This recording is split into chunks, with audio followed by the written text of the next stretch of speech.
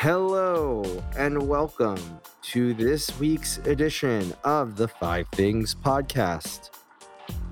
I am masked, but still talking to all of you live from Gray headquarters in downtown New York. I've got some podcast veterans here with me today. We have Amanda. Hey, Amanda. Morning, Kenny. And Juliana is back. Hey, Juliana. Hi. Hello. Welcome. Before we dive into the five things this week, we just wanted to give a quick shout out to our sister podcast, Gray Matter, which if you haven't listened to it yet, all of the episodes are now available for both season 1 and season 2, wherever you listen to podcasts. Gray Matter is really fascinating. It's the story of how ideas come to life, featuring the people who created them. It's really worth a listen. So if you like this podcast and you like us, go give it a listen. Right, Amanda? I love it. It's my second favorite podcast after listening to myself on this one. Oh, okay. Sorry. Yeah, that's right. This one. Yeah, of course. All right. With that, let's dive into the five things. First, Twitch streamers dominated election night coverage. Then we'll talk about a verified faux Elon Musk account celebrating the election with a crypto scam. We'll talk about Facebook and TikTok blocking misinformation hashtags. TikTok announcing new agreement with Sony Music, very specific. And then a very special thing at the end to celebrate Baby Shark becoming YouTube's most viewed video ever. That was an echo. With that, Amanda, tell us about Twitch streamers dominating election night coverage. Election night. Wow. At the time of this recording, I think that was about a week ago, almost 2 by the time this comes out. And, election night is a funny phrase for it. Election week, I'd say. Obviously, it was pretty big roller coaster, but there was one kind of quiet hero of the week, and I think a little bit unexpected, and it was actually Twitch as a platform. A lot of the Twitch streamers that were speaking about the updates across all of the election news coming in were actually one of the most widely watched channels, and I use channels in quotes because I think this is new, channels of election night. And specifically one streamer, Hassan Piker, he streamed for 16 hours straight on Tuesday on election night, and he garnered, I think, a total unique viewership of around 227,000, which is almost 250,000 people. And what's really interesting about his stream is he's not a pundit. He is not, a news anchor.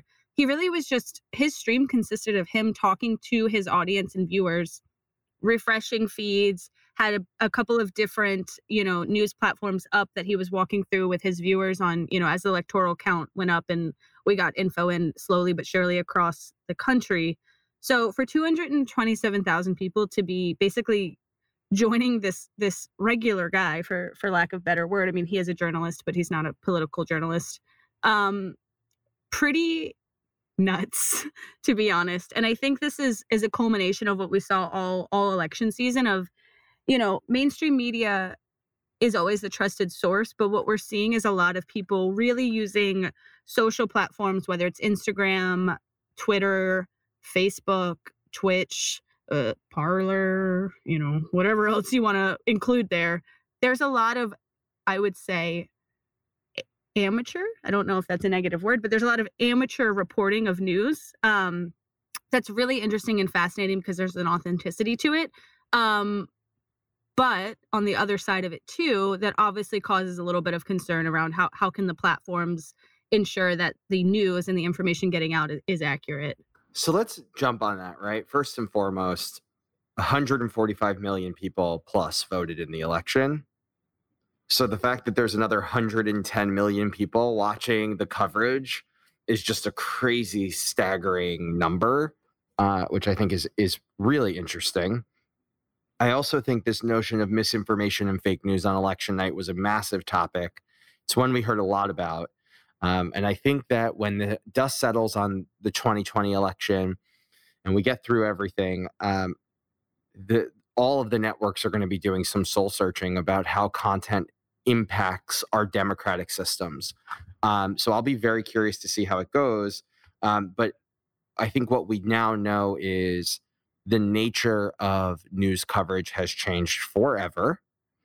And therefore, it is now time to do the responsible thing and figure out how to manage it. Juliana, any thoughts on this one? Yeah, I'll admit I'm coming in hot as a Hassan Piker fangirl, so I might be a little biased here. But what I think this really highlights, both to Amanda's point about authenticity, but it also shows the fact that, especially in an election where there was so much turnout and so many people who maybe aren't involved in in politics generally, trying to get involved and be educated and be informed, that there is the necessity for someone to do more than just tell you the information, but to interpret it.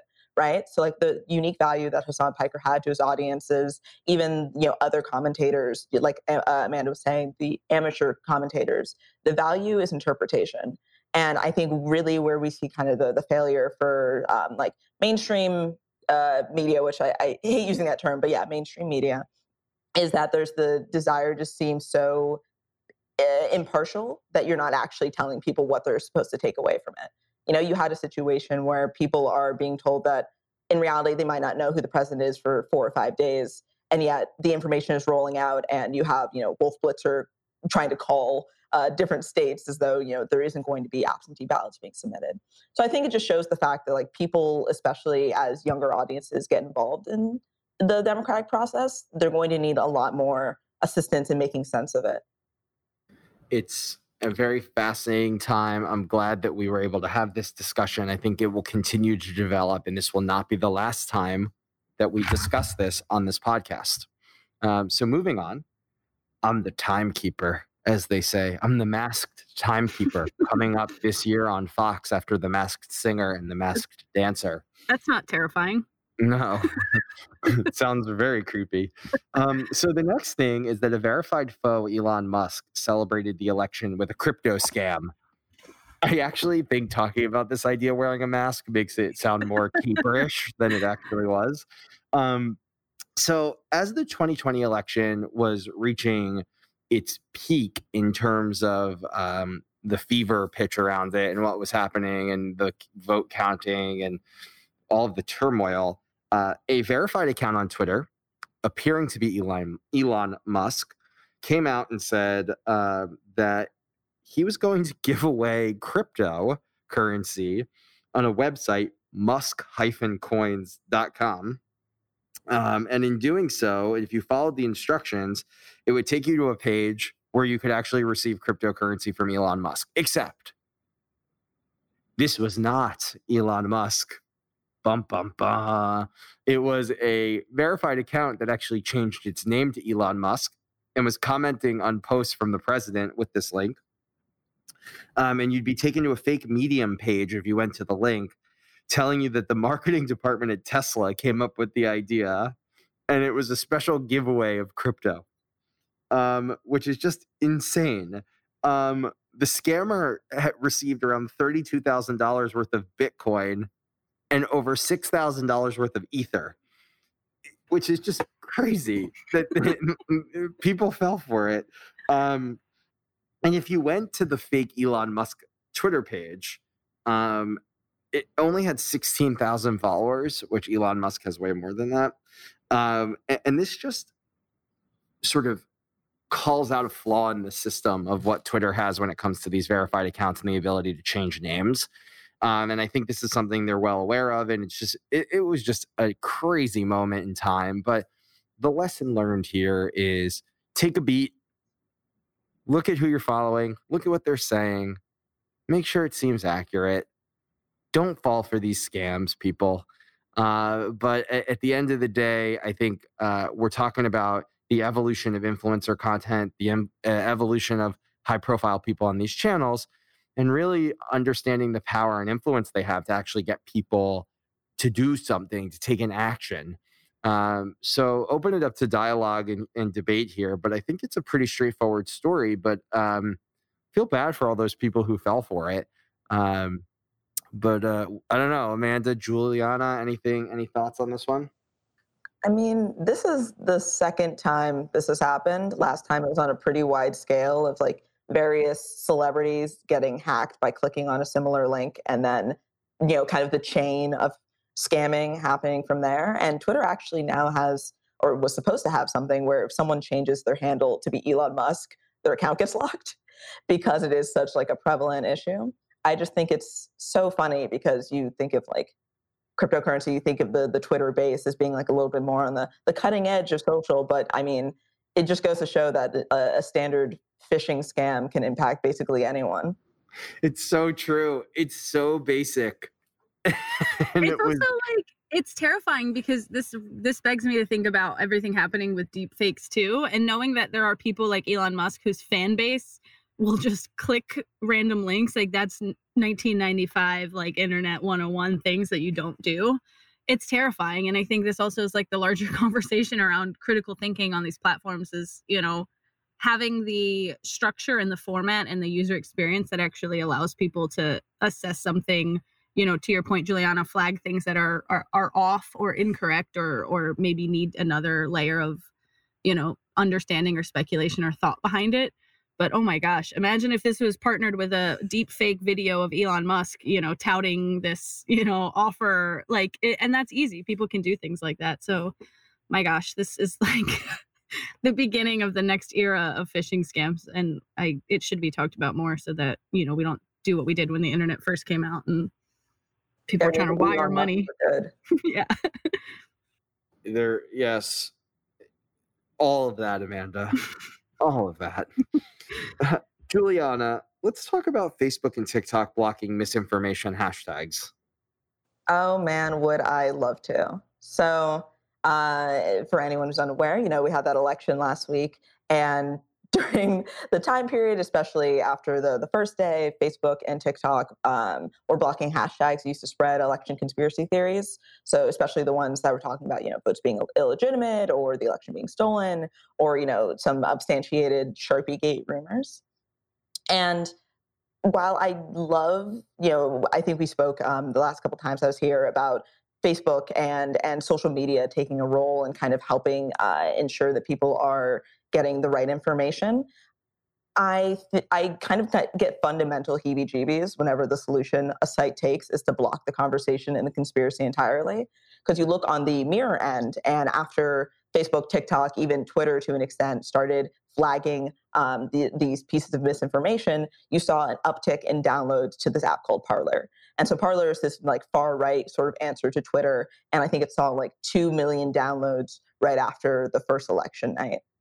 And so in that situation, you get this danger essentially of losing an entire section of the population to an echo chamber and this rabbit hole. So what I think this kind of highlights for social media sites is to look past just kind of what they think is like the simple solution of blocking things, but there almost needs to be more of like a sociological arm within their wings explaining what actually happens in the long run if you're forcing people to go into small communities where they only talk amongst themselves. It's such a good point. I think you've laid it out perfectly. And this goes back to the first thing that we talked about with Twitch and the election night coverage. There's going to be a reckoning on these channels about how they handle these types of things. And I think the election, I think we can speak kind of freely here and say would have had catastrophic results if that misinformation continued. We got very lucky with how the election has sort of come to an end, or at least perceived end. But by the end of all of this, if the social media networks don't take this as a call to figure out how to handle misinformation across the board and handle the way that people are manipulating the channels for their own selfish pursuits, that's a big issue. Amanda, what do you think? Well, I was actually going to ask you a question, Kenny, from your expertise. Is there a world in which, you know, all of the major social media networks kind of create like a UN of sorts that kind of they can, you know, have constant conversations around, you know, how their platforms are used and like this larger picture that Juliana's talking about of like, you know, all these micro changes inevitably end up in a certain kind of human behavior that I think is not great for anyone. Is that crazy to think about? There is, if you've ever played a video game, there's the ESRB ratings, right? And the ESRB ratings, if I'm not mistaken, were created by the industry to self-regulate in an effort to prevent the government from coming in and regulating gaming content. And this is decades ago, right? I think it would behoove the social media industry and the channels themselves to have their own internal body that self-regulates before it is done for them. While it turned out that soon-to-be former President Trump's futile attempts to regulate and rid himself of TikTok because of what they did to him in his rallies, you see the danger of what happens when the government is responsible for managing and hindering how these channels can behave. It can be done in a way that impacts elections. It can be done in a way that impacts public opinion and discourse. Therefore, if we want to protect the integrity of the channels while creating some sort of regulatory body to ensure that they are moving forward, understanding that misinformation is now becoming a part of the DNA of our society, it is critical that they do that. It is critical. And frankly, if you are a brand or a marketer and you are listening to this, you want the channels to do that, because otherwise it will turn the channels that you are leveraging to reach your consumers into a place of mistrust. So I think that when these channels are first and foremost an ad network, the safety and security of that ad network and the trust and transparency in the ad network is critical. And I think, honestly, Amanda, kind of to your question, what's preventing the ability for something like that to happen is you basically can't turn a light on in the Snapchat offices without someone asking if Facebook's going to, overtake it, or if TikTok is going to swoop in. And like, if there's a greater respect for this, rising tide lifts all boats mentality, then there might be the possibility of greater collaboration. But every piece of conversation around these apps or these sites is about competition and biting off part of their audience because they're peeved at how some operational thing changed. And so just trying to show the light that this just really isn't a sustainable model, and you need to do something collectively or else we're all screwed, will be helpful.